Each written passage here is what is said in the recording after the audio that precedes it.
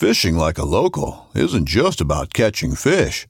It's about connecting with the environment and the people who call it home. It's about hearing the stories and traditions that have been passed down for generations and sharing unforgettable moments with the people you meet along the way. Fishing like a local is having an experience that stays with you forever.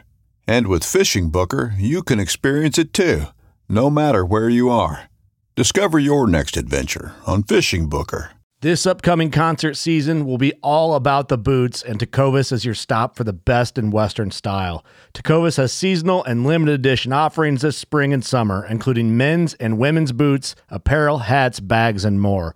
All Tecovas boots are made by hand in a time-honored tradition with timeless styles that are always on trend. And Tecovas has first wear comfort with little to no break-in period. It's hard to find this level of comfort paired with this level of style.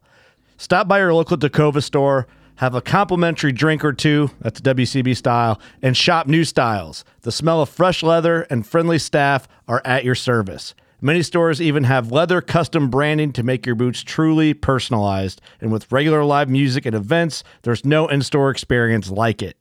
If you can't make it into a store, just visit tecovas.com. That's TECOVAS.com. They offer free shipping on all boots, as well as free returns and exchanges, and ship right to your door. Go to tecovas.com and find your new favorite pair of boots today.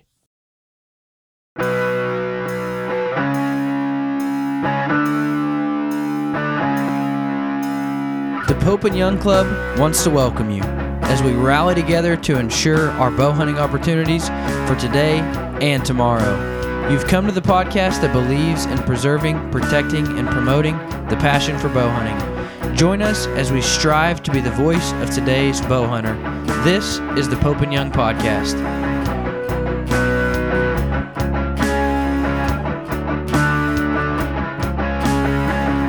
Hello, everybody. Welcome to the Pope and Young Podcast. This is Jason Roundsville. I have with me, as always, Dylan Ray.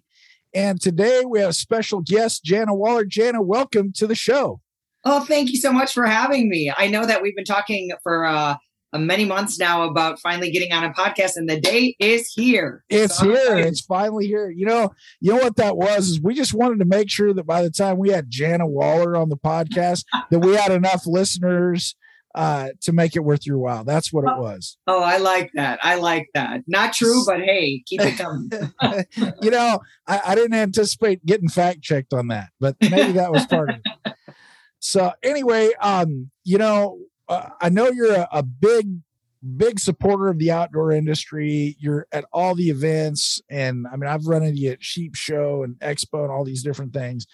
And so we just wanted to talk to you and thank you for that. And thank you for being such a great ambassador to hunting and for bow hunting, and just find out a little bit about your story. I mean, a lot of people know who you are and your show and everything. And so we just wanted to find out, how did you get started first of all, how'd you get started hunting? Well, that goes back many, many, many decades. But I grew up in Wisconsin. Most people who know I'm from Montana, they pause for 1 second, tilt their head a little bit, and go, "You're not from Montana, though, are you?" Because that Wisconsin accent tends to give me away quite a bit. But I grew up, I was the second daughter. And like I think a lot of people can relate, my dad was really hoping for a boy. And the joke of our family is, well, he just turned me into one. But it's really true. Like, he definitely saw an innate interest in the outdoors way more than my older sister. My older sister is very cerebral, huge reader. She would always be, buried in her bedroom with a stack of books this high. And I was the one always outside, jumping in the puddles and collecting frogs. And so we always joked about when I was old enough for him to take me along on his pheasant hunts, and I could walk in the tall grass without complaining the whole time. That's when it all started, And when I was in high school, so my dad actually didn't get into bow hunting whitetails until I was in high school. So at the same time he was kind of getting into it, I was kind of, just learning a little bit through him, but not really ready to dive into getting a bow. And my high school boyfriend was a little bit into bow hunting. And so I would go sit in the trees for like my junior and senior year in high school. And that's a really good way to introduce somebody into bow hunting, is just, you don't have to throw a bow in their hands. Let them see the kind of beauty that they're going to experience being all camoed, whether it's sitting in the woods or climbing the mountains after elk, or it's just really as immersing yourself into nature. And I didn't really have the urge to bow hunt as much. And I really actually love how I started out, because it's good advice. I get a lot of emails from men who are like, how do I get my girl involved? How do I get my girlfriend or my wife involved? And I always say to them, don't freak them out by throwing a bow in their hands right away. Take them out for a day or two and let them see what it's like being in the woods, and what it's like being all camouflage and seeing nature come alive around you. And I can really relate to those women who are like, I don't ever really want to kill anything, because I felt that way. Like when I was 16, 17, I kind of was like that when it came to big game animals. Man, have I turned the corner, but I did start out. It's a good corner to turn, though. Right? I know, Yeah. but it's funny. I'm glad I started out like that, because I can really relate to that. I even remember, I mean, I'm kind of been known to be the bear slayer. I mean, I've killed 15 bears, and that's just the start. And I love bear hunting. And it's funny because I really remember feeling in my 20s of like, I really love bears. I can't imagine ever hunting them. I started out thinking that way. So like, Right. I know what it's like to completely flip-flop that. But anyway, I was a freshman at UW Whitewater, and my roommate was it beginning of my freshman, sophomore year. My roommate had a friend over, and she was talking about bow hunting. And I said to her, oh, I've sat in the trees a bit, but like, I can't pull my boyfriend's bow back. And now mind you guys, this is 1989. This is a long time ago.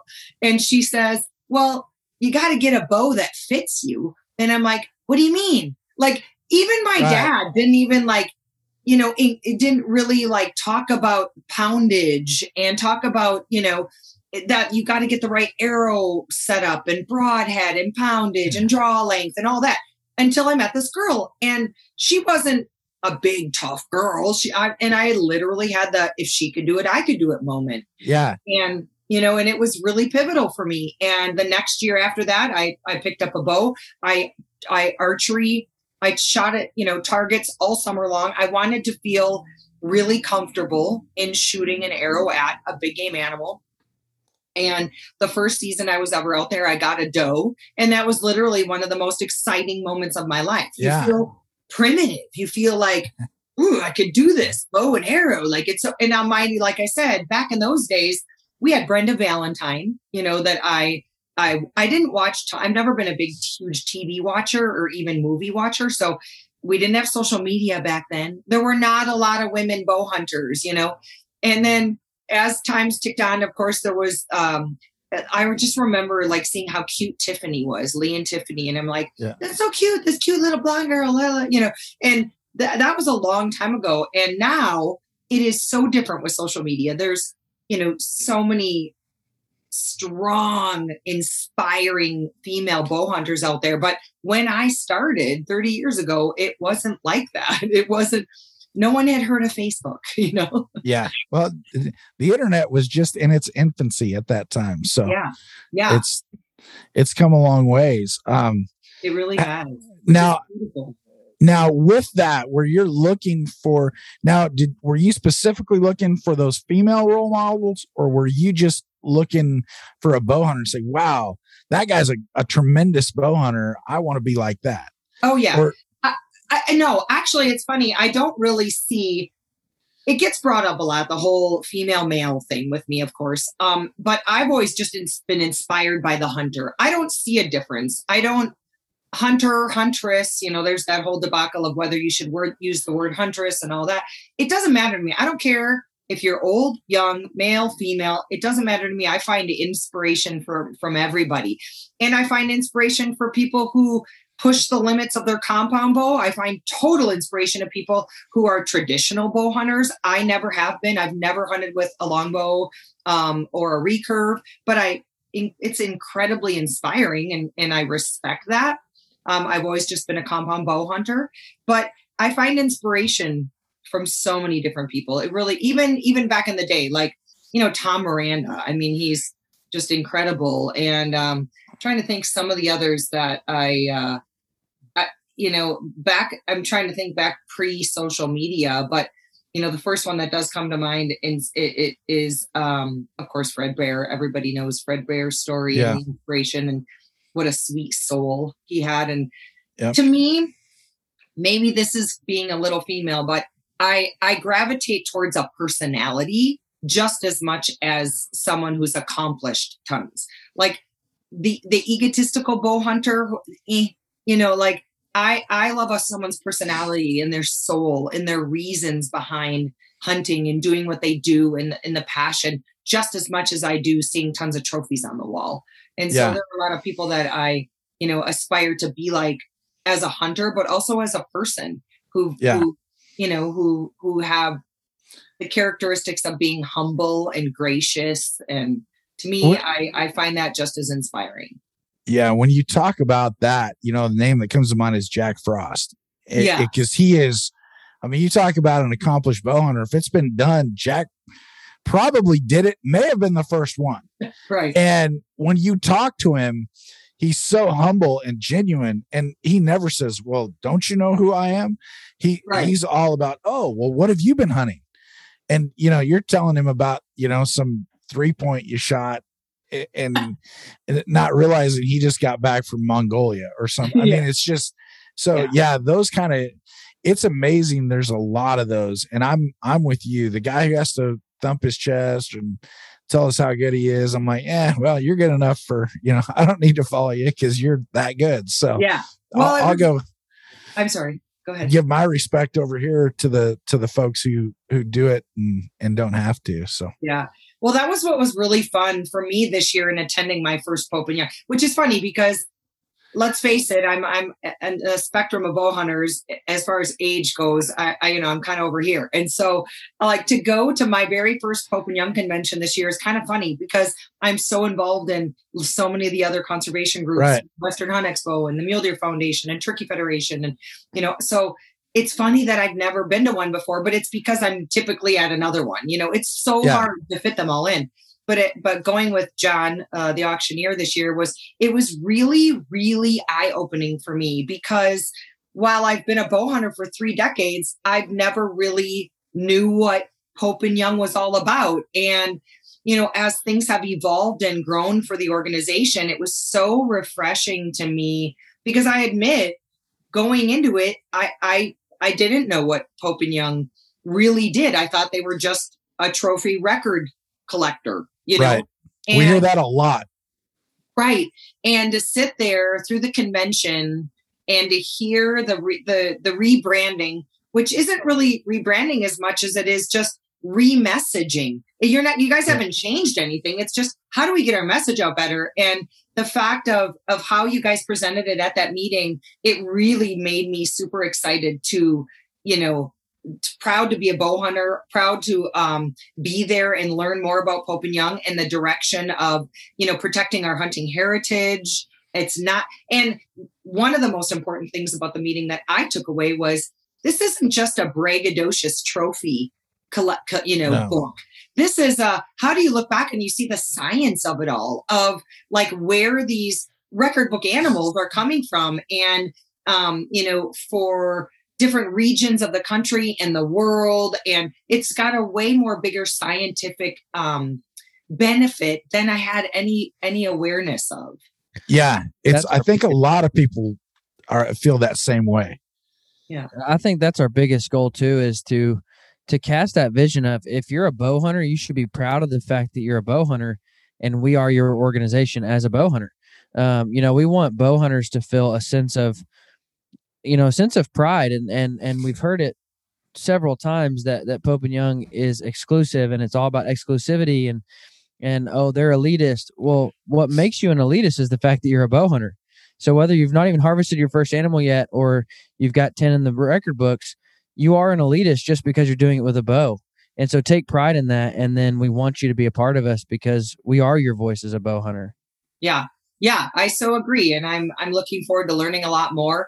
I'm looking forward to, so one thing about me and being a hunter the last big game hunter, the last 3 decades is, I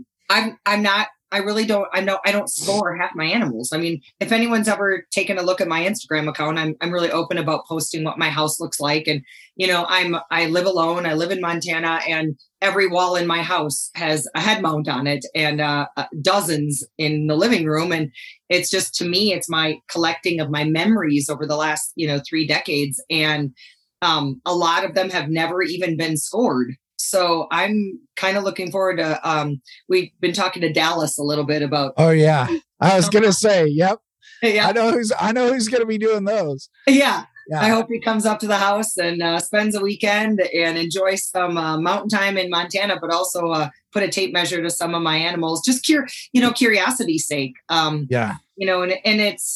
it's fun to know. And I look forward to, hopefully, I know I've got some of them that'll make the record books, but even if they don't make the record books, it's still really fun to it's fun.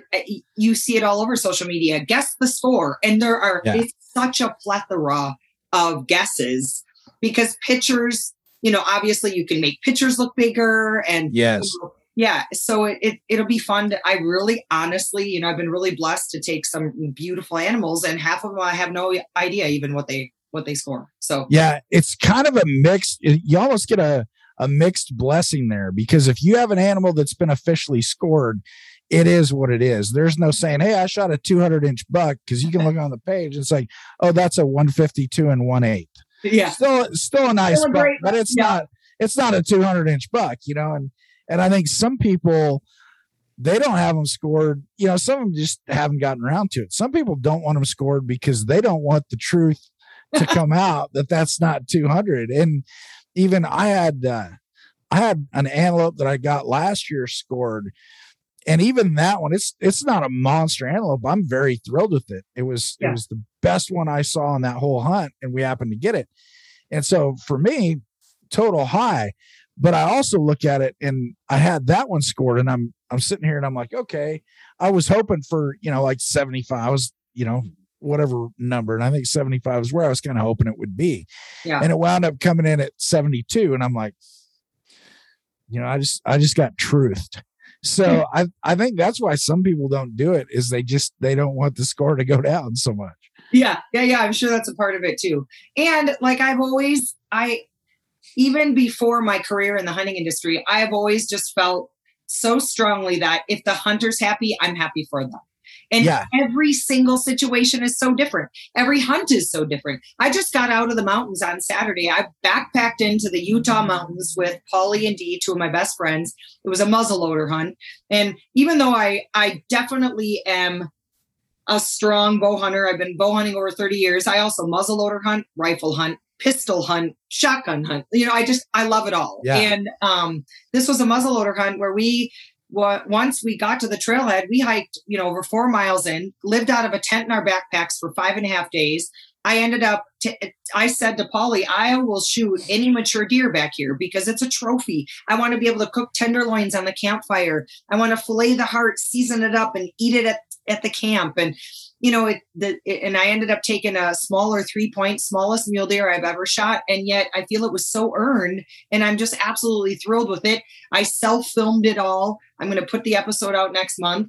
And to me, that's a true adventure. It doesn't always have to be about the size of the trophy. At the same time, I'm willing to admit that the bigger the better. And it's so exciting when you do have a hunt that you're surprised and you walk out of there with a high scoring animal. That's so exciting too, but it's just not all about that to me. Yeah. And I think that's where you have to take the experience for what it is and get the very best experience you can. And sometimes that's a monster buck. Other times it's not. And it's, Dylan and I cannot say that the smallest mule deer we've ever shot is a 3-point. So there's some spikes and forkhorns that have hit my freezer. So hey, I always laugh so hard because I'm from Wisconsin, right? And in Wisconsin, if you're looking at a 5x5, you're looking at a 10 point, and so it's really funny. People still don't really see that crossover, or they give me a hard time about it. And I got to remember that when I'm back in Wisconsin to flip that, or the Midwest. But I actually have a funny time telling people I shot a 1x1 or a spike, but it was with my bow, and we were in Wisconsin. It was the last day. Yeah. My mom, who is not a hunter at all, my parents are divorced. My mom, not a hunter, lives alone, is like, "Give me some venison, give me some sausage." That's so wonderful. Like, Mom, I'm gonna fling my arrow. I promise. I'll take a doe for you if I need to, whatever. Well, in comes this spike, and he's got one like this and one like this, kind of wrapped down around his face. Coolest little spike I've ever seen. And at that time, at my dad's property up there, like, if I didn't shoot it, someone else was gonna, like that kind of thing, versus this was a long time ago, versus management of the herd. And anyway, super proud, 1x1. Yeah. It's interesting you mentioned like taking venison to your mom, who's a non-hunter. I just had a call with Shane Mahoney last week and his Wild Harvest Initiative. And they're doing a study like you'd never believe all across the world on wild game and how many people it actually feeds.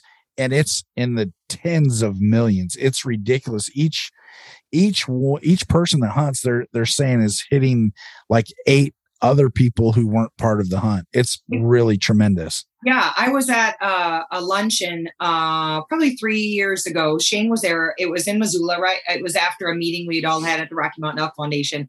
And I found Shane. This is the first time I had met him and listened to him. And he was just so full of knowledge and so interesting. And I love the fact that he said, when you think about it, we need to reach the antis.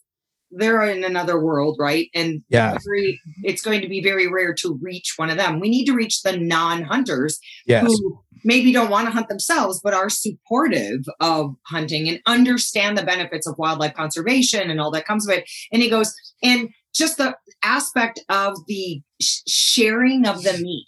You don't ever come home from Costco and they're like, I'm going to cut these ribs up and take them over to my neighbor. No one ever does that. But you come home from a hunt and you sometimes have extras, especially if 2 or 3 or 4 of the family hunt. And you may share that with your hairdresser or your neighbor, or, maybe someone you owe them a favor to. You take them some, beautiful hamburger or processed sausage. And that's really communal. And it goes back, thousands of years of sharing in the bounty of the hunt. And I love that aspect of it. That buck that I packed out of the Utah backcountry, I brought it. I met up with John Saturday. We took care of the meat Saturday night. Sunday, we delivered a bunch of it over to his daughter, and she texted him the next day and said those steaks were amazing. It's so fun to be able to share like that. And I can't wait to see Shane's study about that. Yeah. Now see, for me, I'm like, no, the elk stays home, but I'll give away salmon and crabs and seafood like that all the time. So that's not my favorite, but boy, the elk stays home. Yeah. It's so interesting how many people get touched by it, even that aren't out there. And now got started hunting. So that was college then? Yeah. Big game. Yep. All 19, right. I think I was. Mm-hmm. And then when did you say, hey, you know what? This would be a phenomenal way to be in the industry. I want to be in the hunting industry. Yeah. Well, I didn't really process it like that. So I graduated college in 94 with public relations and marketing degree. And I spent a bunch of years not knowing really what I wanted to do. But I worked for Edward Jones Investments for over a decade. And then I went through a divorce, and I had met my ex. Actually, this funny story. We actually met because we were both in Bowhunter magazine at the same time. So I posted something on Facebook, and I was brand new to Facebook at the time. And I posted something like, just sold my article called Independence Day. It was about climber tree stands and being independent and not having to ask my dad to move my ladder tree stands around, Right. And he had been in, actually, he said, what issue are you in? Because sold them one of my articles, Kingdom of the Brown Bear, where he filmed this huge brown bear going down. And so that's how we got talking, started dating long distance, ended up moving out to Montana. And he had been a producer of hunting shows. And so we decided to start our own. And he branched off from a company he was working with, started Skullbound. We named it that because I'm a skull artist. Right. And I had been doing that on the side for years just for fun. So anyway, we started, hey, let's start our own show. You know, I'd been a bow hunter and a gun hunter. And there weren't at the time, this was 12, 13 years ago, there really weren't very many solo female hosted shows on either Outdoor or Sportsman's channel. Okay. So we filmed a bunch of hunts, put together a pilot, went to SHOT Show, pitched it to Sportsman's channel, and right away he said, we want it. And it was game on from there on. And then it was just hunting, gathering footage, telling stories. I really wanted Skullbound to be strong on conservation. So we put a conservation minute within the content of almost every episode. And just really showing viewers that we're animal lovers and that through both, you know, the Pittman-Robertson Act and buying tags and licenses and all the money that goes back to wildlife management in this country, I really wanted to show that. I thought it was really missed on most hunting shows. And so long story short, did that for 9 seasons, 9 years on the Sportsman's channel. And then I wanted, you know, things are just kind of changing with network TV. People are going digital, whether it's YouTube, Carbon, My Outdoor TV. There's a lot of different platforms. And I wanted to play around with Carbon TV because I knew they were owned by hunters. And unlike YouTube, that I used to throw a little bit of stuff up on YouTube, but it got censored a lot. I'm a big predator hunter. YouTube doesn't like predator hunting. And so I ended up just putting my first season of Skullbound Chronicles on Carbon TV was a recap of the last 10 years, just highlighted hunts. And that did really, really well that the next year I jumped ship off the network. I went all digital. And so now I'm in season 3 of Skullbound Chronicles on Carbon TV.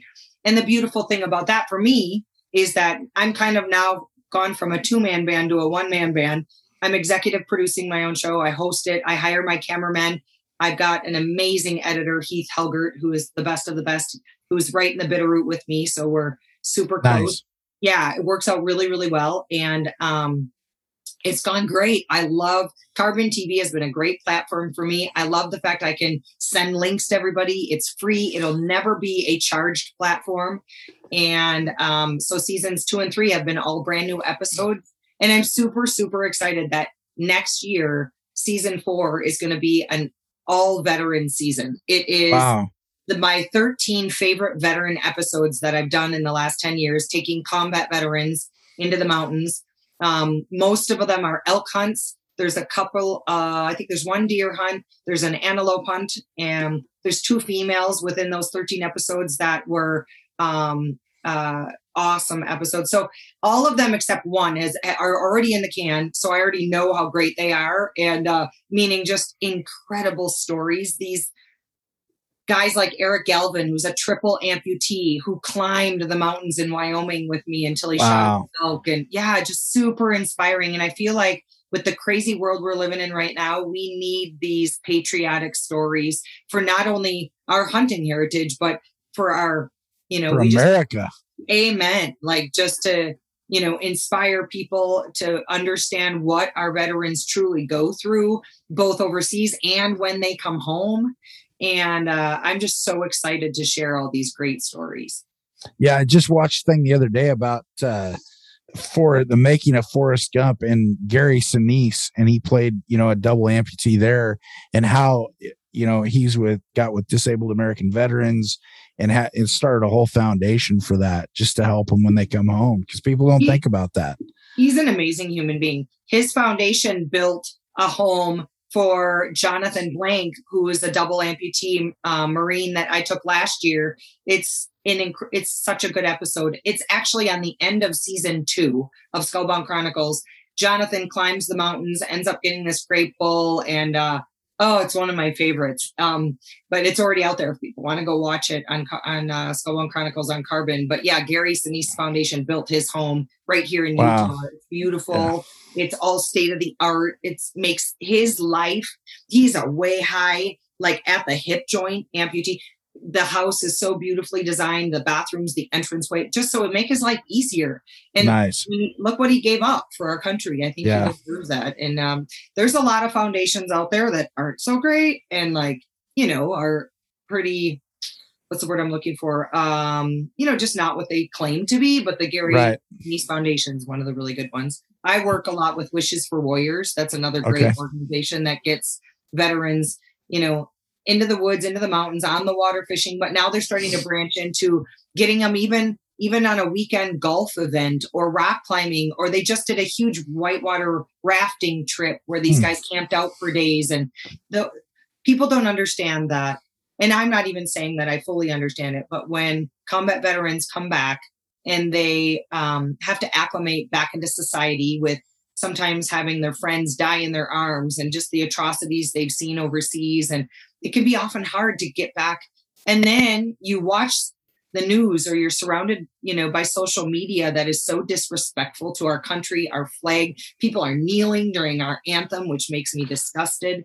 And, it's hard. It can be really hard for these men and some women who happen to be, in combat or medics or whatever. And it's crazy time we live in right now, but I'm hoping that this next season will, make people go put that flag up on their door.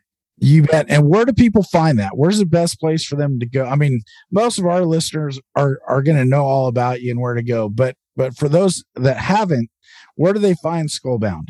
Yeah. Skullbound Chronicles is on carbontv.com. So they can watch it right on their laptops, computers. They can download the Carbon TV app, watch it on their phones for free. If you have Roku, Fire Stick, or you have an Apple TV, it's right in the menu. And if it's not in, like, for example, if you have a Roku stick, it has the menu and it's got Netflix, Amazon, Hulu, all these other things. Just go to the search and type in Carbon TV, and you can actually put that little square right next to your Netflix and Amazon. Nice. Okay.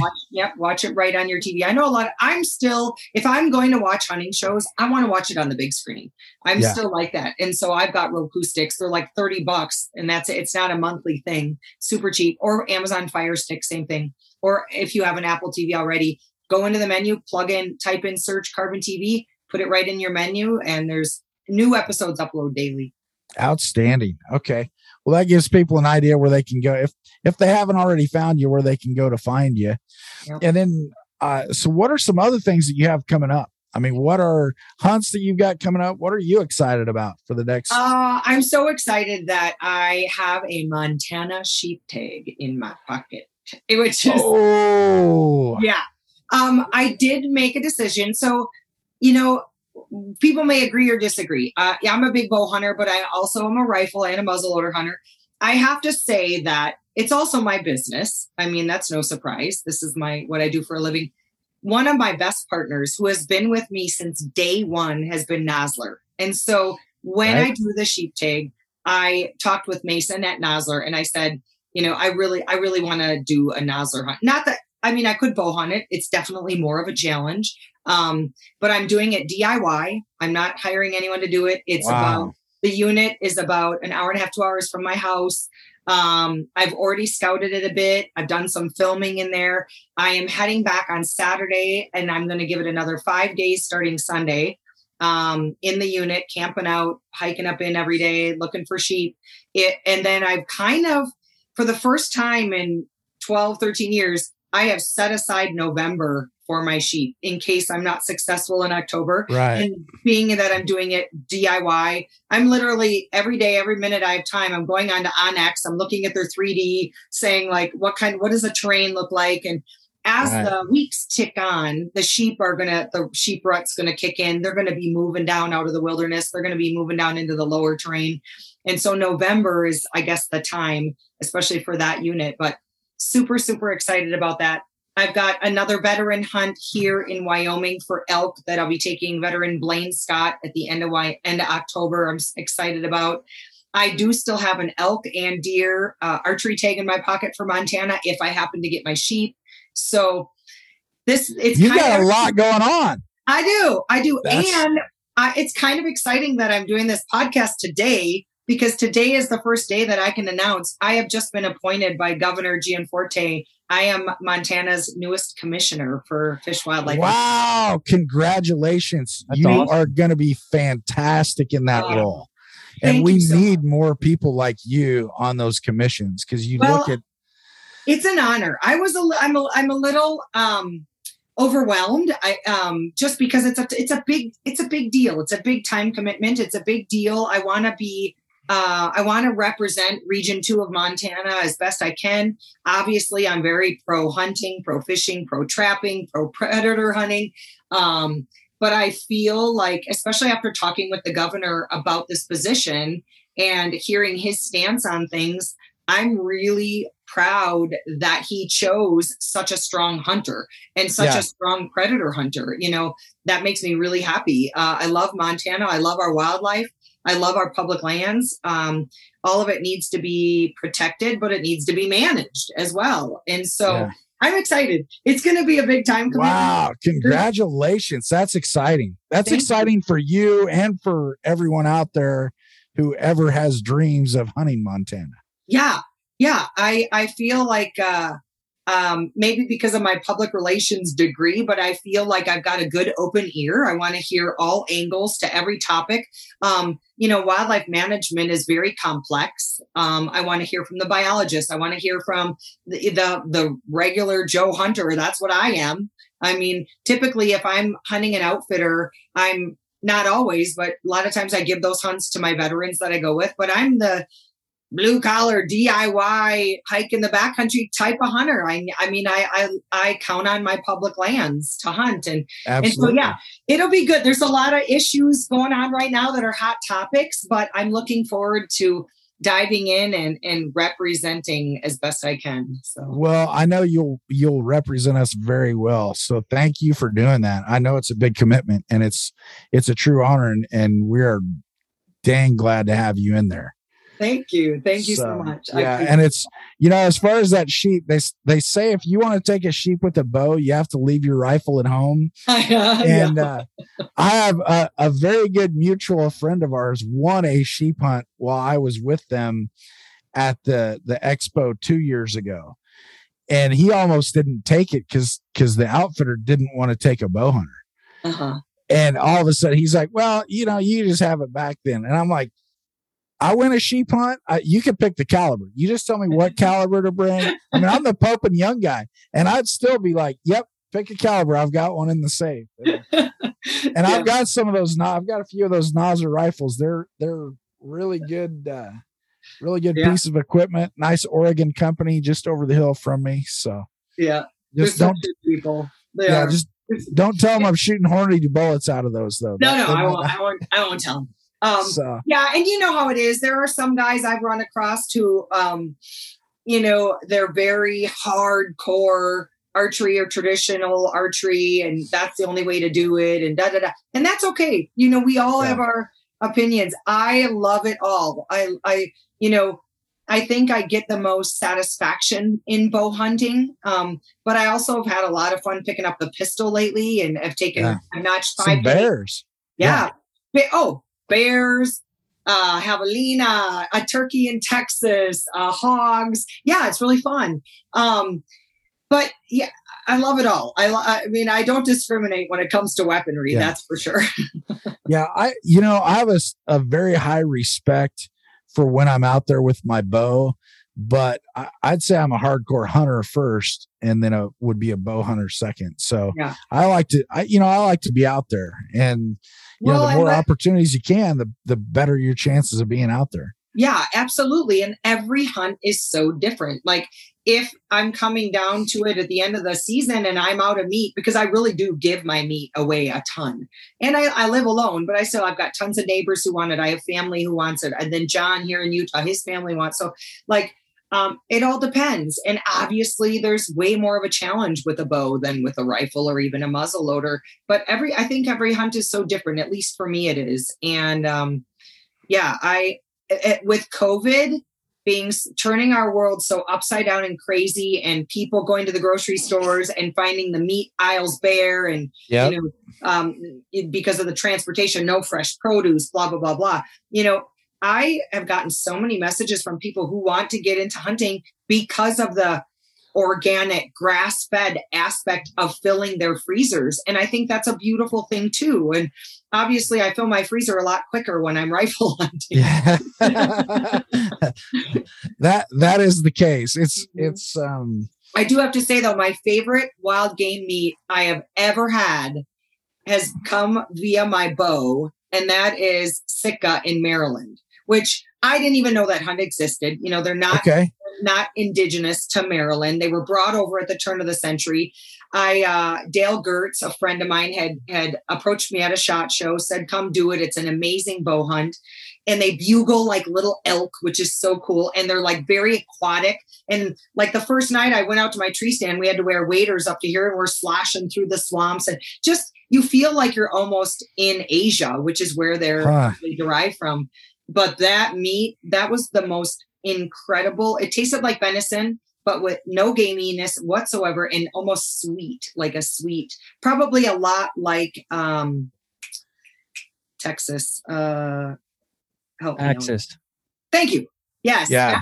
A lot like Axis, which I've never had. So, but that, yeah, I do have to say, I always say my favorite game on meat I have ever had, and I eat everything, mountain lion, bear, you name it, coyote and wolf, no, but everything else, yes. But my favorite wild game meat was that Sitka deer out of Maryland. Yeah. You know, that was an amazing bow hunt. Probably the sweetest meat I've ever had was eland in Botswana. That was very sweet with my bow. Yep. And nice. Yeah. And that was, you're right. That was delicious as well. That trip I shot a hartebeest with my bow, an ostrich with my bow, and an eland, and all ate at camp. And that's what's so fun to me about Africa, which I'm hoping to go again next year, is just the different types of game meat that you get to try, the different recipes, and so much fun giving them to the people who work at the camp. They depend on that.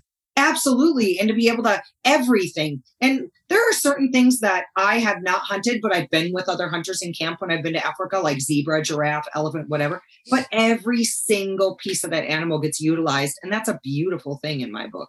Yeah. You know, when I was there, I didn't want to shoot a zebra. Yeah. And my PH from day one was, oh, you need a zebra?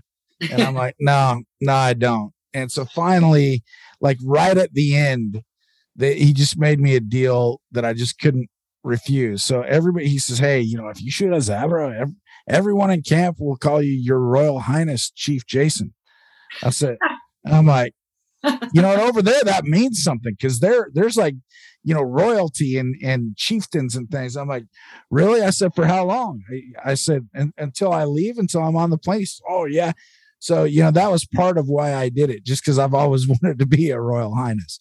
So that's. Well, I hope you brought home the beautiful rug. I did, and it's it was actually a wonderful hunt, a great experience, and it's the only way I was ever going to touch royalty. I like it. I like it a lot. But you know what's really funny is people love to critique. You know, keyboard cowboys. You know, they're out there in full force on social media.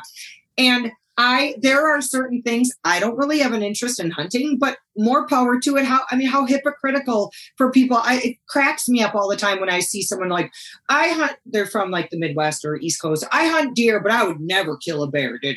And I'm like, they really don't understand how hypocritical that is. And how, you know, if you like to hunt deer, you want to manage your black bears because they do tremendous amount of damage on deer populations. But it's just so funny.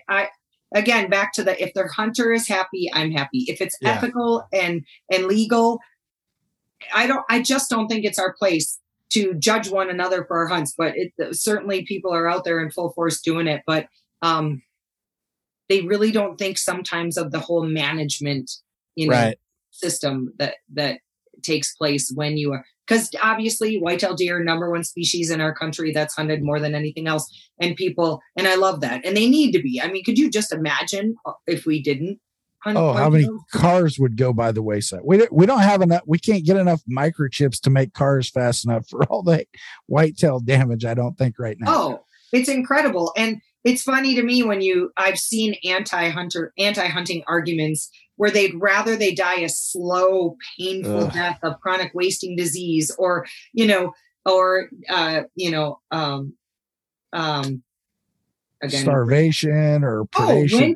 Wind or kill, or at the hands of a mountain lion or bear or pack of coyotes. And it's just so funny to me that they think that that's more morally or more ethical than a bullet or an arrow that takes seconds in clean kill. Then all the meat gets utilized. And I just truly believe from the bottom of my heart, it is what we human beings were meant to do. We are meant to take care of the land and take care of the herds and the flocks and the fish. And in being a hunter, that is how we're doing that. That's how we're carrying forth that mission. And it's the hunters that are doing that work. It's the hunters that saved the white-tailed deer. It's the hunters that saved the wild turkey. It's the hunters who have saved the wood duck. And, these aren't outside entities that came in and told hunters, you had to stop taking these and you had to start managing. These were hunters that put it on themselves. Yep. And people don't understand that. It's like, we love the resource. We're here for that resource. And so if it means we have to cut back this year for next, we'll do that. Right. And, I've been in conservation for over 30 years, and I've in 30 years never had an anti-hunter. I've had non-hunters. I've never had an anti-hunter come up and say, hey, you know what? I care about wildlife. Here's a check for $10,000 for wildlife habitat. Right. But I couldn't count on all of our hands the number of hunters that have done that over the years. There was a brilliant article in Forbes magazine or Forbes.com, and just 2 weeks ago, so you could easily find it. It written by, I think his author was Chris Dorsey, and it was titled Anti-Hunters and Animal Rights versus Hunters, Who Truly Gives Back to Animals, or Who Truly Cares About the Animals. Yeah. And it was a beautiful piece. And he spells it out about the dollars that hunters contribute back to wildlife conservation efforts, wildlife management, how anti-hunting groups like PETA and Humane Society of the United States, how they are just a money-driving system that has red flag warnings all over it, that they do very little for animals. When I first saw that title, I thought, oh, here we go, especially seeing that it was in Forbes. And I was so excited to see that article written being so pro-hunter. It's a beautiful thing. Finally some real news in the news. Yeah. Well, I mean, they ignore facts all the time, but maybe somebody didn't in this case. Yeah. I got to have a conversation with a gentleman the other day, and he was alive for the very first bow season in Kansas. Oh. No, I'm sorry, the very first hunting season in Kansas. And he said, back then it wasn't like we see deer. Like it was, if you saw a deer, it was like that was a special thing. Like it was like oh my gosh, I just saw a deer. He's like, now, I mean, you see them everywhere. You see herds of 40 in a field while you're driving down the road. And his whole thing was like, there's a disconnect between non-hunters. They don't understand that by killing them, we're helping populations grow. And so it was an awesome testimony to hear a guy who was literally there for the start of it, and to say, we would all 40 of us go out and see one deer all year between the 40 of us, and now obviously we, see tons of does and bucks and there's world records being killed every year. And I mean, he's like, it's just a testament to our conservation plan. And it was just a really cool testimony to hear him talk about. I love it. I've only had one of those conversations with a anti one time that was actually a beautiful conversation. I was sitting on an airplane. I got all situated in, and I had an African-American gentleman, a professor from McGill, sitting next to me. And he, super nice guy. And he said, so what do you do? And in my mind, I thought this is going to get interesting. I said, well, I actually host a hunting television show.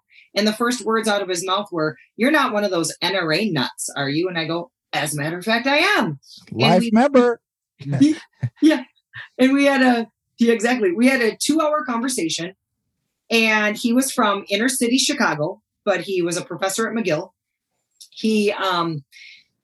It was the only time I've ever had a very respectful, polite, insightful conversation with, he was a vegan. He was very anti-gun growing up in inner city Chicago. And I got an email from him the next day that said, you have my wheels in my brain spinning. He said, I've never heard, especially a woman, talk about guns the way you do, talk about hunting the way you do, talk about sitting in the woods. And we talked archery, guns, everything. Sitting in the woods and harvesting your own meat. And and he basically just, in short, went on to say, thank you so much for your perspective. He didn't say it changed his mind. He didn't say any of that, but it was just so nice to get an email from him to where he had just never thought about guns being a positive thing. I said to him, one of the most brilliant things that could ever happen is for inner city kids, all walks of life, to be able to spend a weekend in the woods. And he agreed. He said, I guarantee half of the kids who go to my high school in Chicago have never even seen a cow.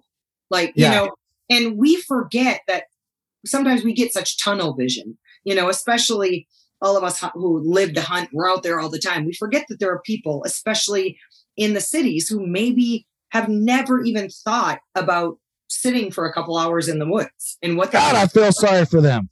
Right? Yeah. I know. Me too. And, but it was I refer to that conversation a lot because unfortunately, when I'm having a conversation with an anti, usually I get a lot of name calls, the B word and the C word come out at me and all these other beautiful things on social media. And I go block or ban or, delete. And, but it is true. We have to remember that we often are products of our environment.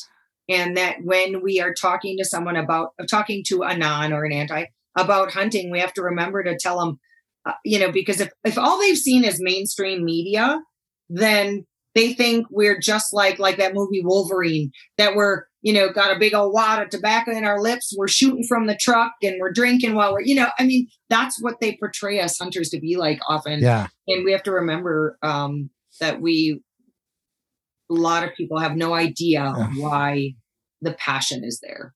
Yeah. And most of us are not like that.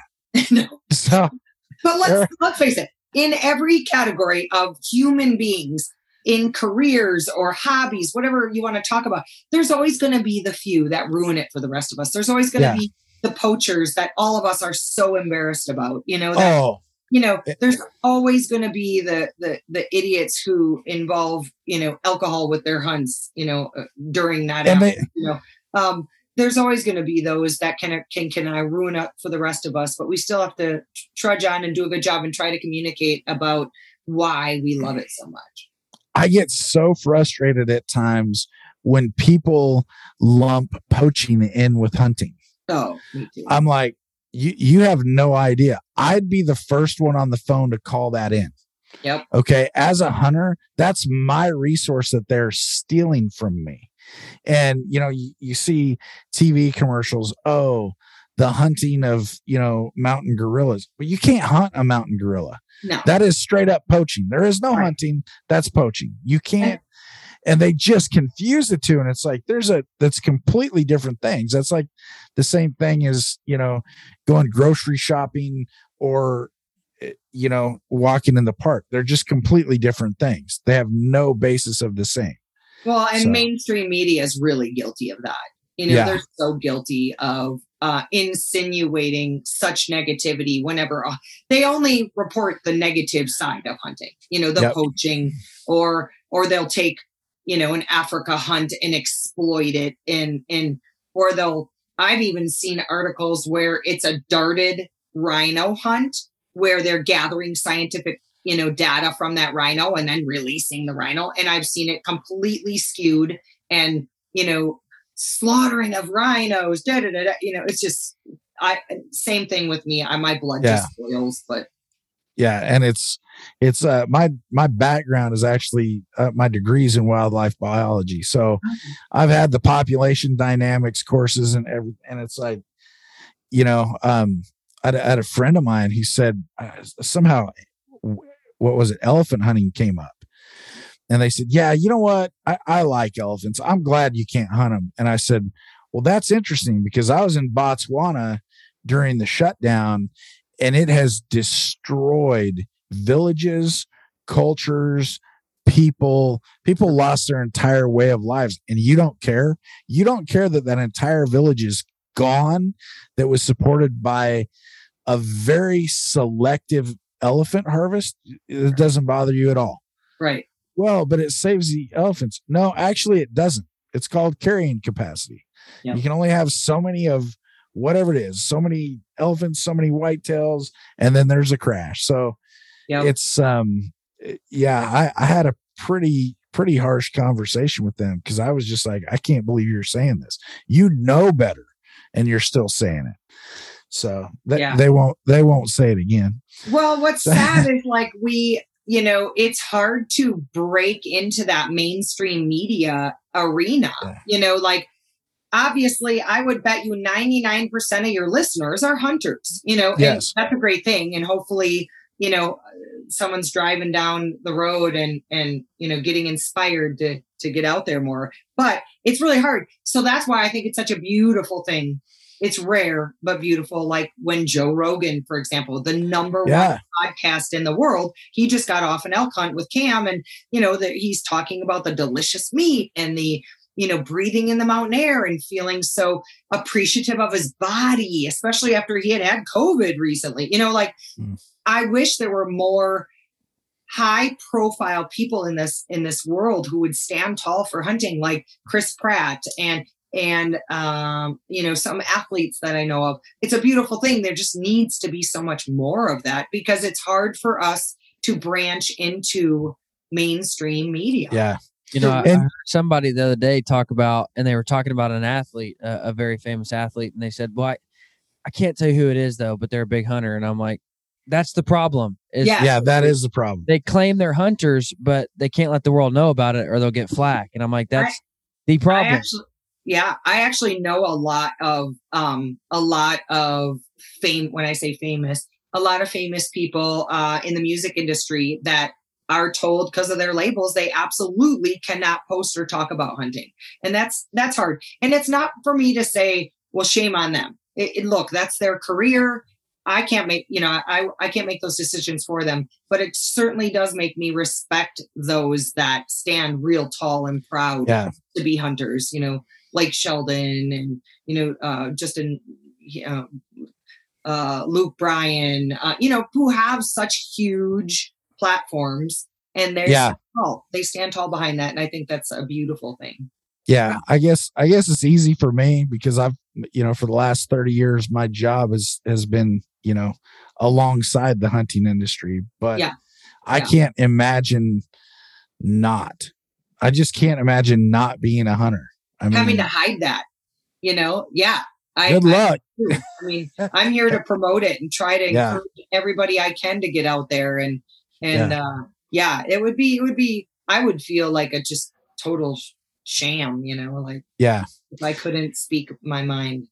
Yeah. And it's, it's just, they're probably just in a whole nother world where, if that gets out, they're going to get, hey, you want to criticize me? Great. You can find, I'm easy to find, but some of these folks, I guess maybe they probably have a little more to lose or to risk. So speaking of that, here's a funny story. Okay. Speaking of that, I'm not hard to find. You were out last year. Oh, actually, now it's been about a year and a half ago. And when we did, COVID canceled our Virginia convention like 3 weeks out. And so we did a quick transition. John Bear, who we love working with, he is the best of the best. He offered to help us with a live online auction in place of our in-person Virginia thing. So we zoomed out to Utah and met up with him. You came along and we had such a great time. There were only, like 10 or 12 of us there, but it was such a great time. And of course he did wonderful with the auction. And then you drew our raffle winner for us and we gave away that great big hunt. And it's funny because I had a couple of friends of mine. They said, "Hey, Jay, guess what?" And I'm like, "What?" They said, I got good news. I got bad news. I said, "Okay, tell me." They said, "Well, bad news is your cell phone number just got spread out to every single person on Facebook." I said, I hadn't really thought about that. And I said, "Well, what's the good news?" And they're like, "Jana Waller did it." I I was like, all right, I'll take that. So it was, but I remember, I think we were leaving a voicemail I think you were leaving a voicemail, and I was feeding you my cell number so you could leave it on his voicemail. And I think that went out over Facebook Live. So did you get any ruthless messages or anything? No, not at all. Not at all. I think people look at me and they're like, man, I'm wasting my time on that redneck. Well, anyway. That's another thing. It's funny about when I was talking to the governor about this commissioner position, and really John Bear is the reason I jumped all in and said, okay, let's do this, because he was on the board of directors for Utah for 6 years. He was on the RAC board for 8. He has committed a lot of his time and energy in volunteering for Utah's, wildlife division. So he really encouraged me to take it. There's going to be good days, bad days. Unfortunately, when you make one side of an issue happy, you're going to make another side super. If you increase the cat tags, believe it or not, the hunters are excited, but the houndsmen are ticked because they don't want you to kill the cats. They want to tree the cats. And there's all these intricacies, right, that go into every single issue.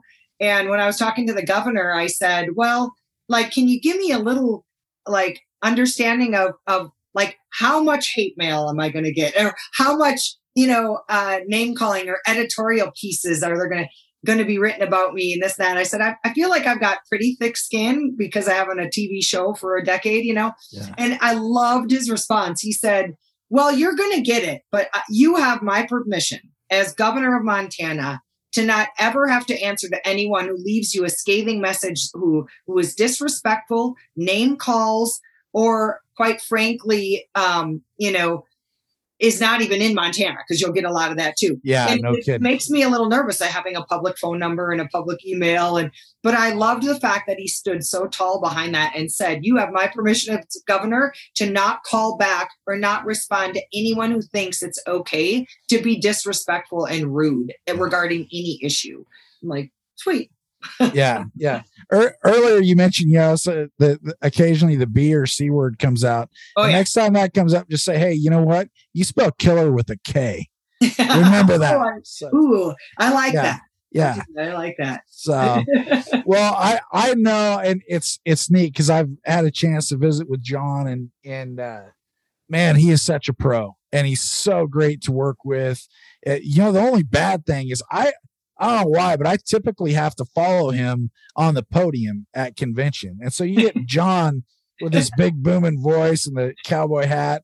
Yeah. And then I have to go up there after that. So that's a little, bit of a letdown for people. I know. I hear you there. I'm actually emceeing Saturday night's dinner at the Western Hunt Expo this February. Nice. Yeah. And I'm a little I'm not sure I want to share the stage with Mr. John Bear, because he's just got this dynamic presence and, here and voice that I can't tell you how many people are like, oh, his voice to me.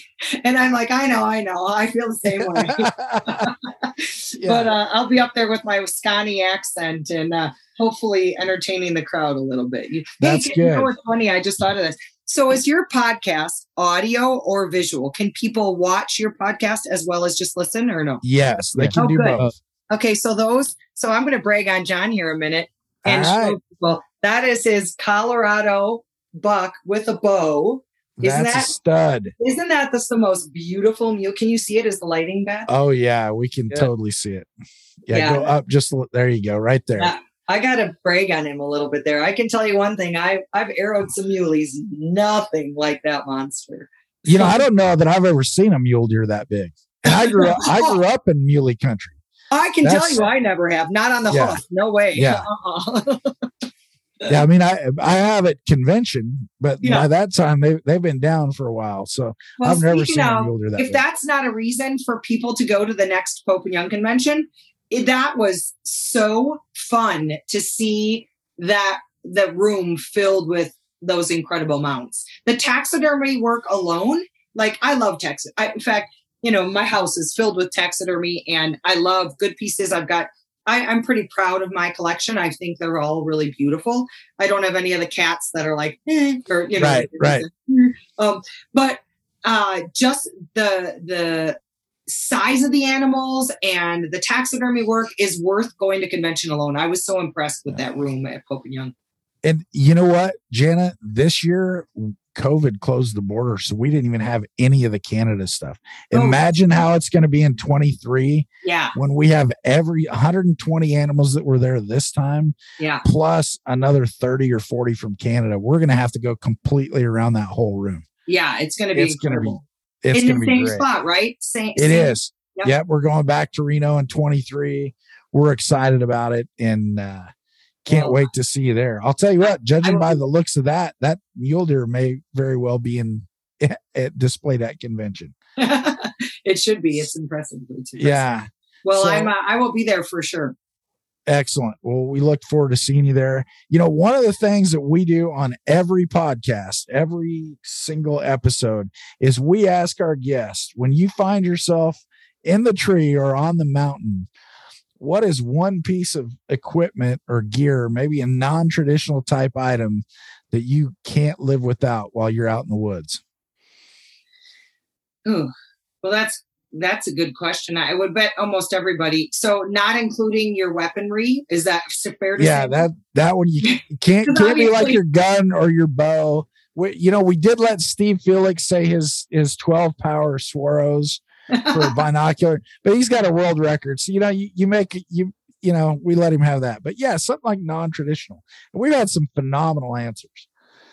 Well, this is going to sound like it's so sponsory answered, but it is true. Like, especially even the hunt I just got off of and my sheep hunt coming up, I wouldn't be able to do a DIY hunt without Onyx Maps, Onyx Hunt app.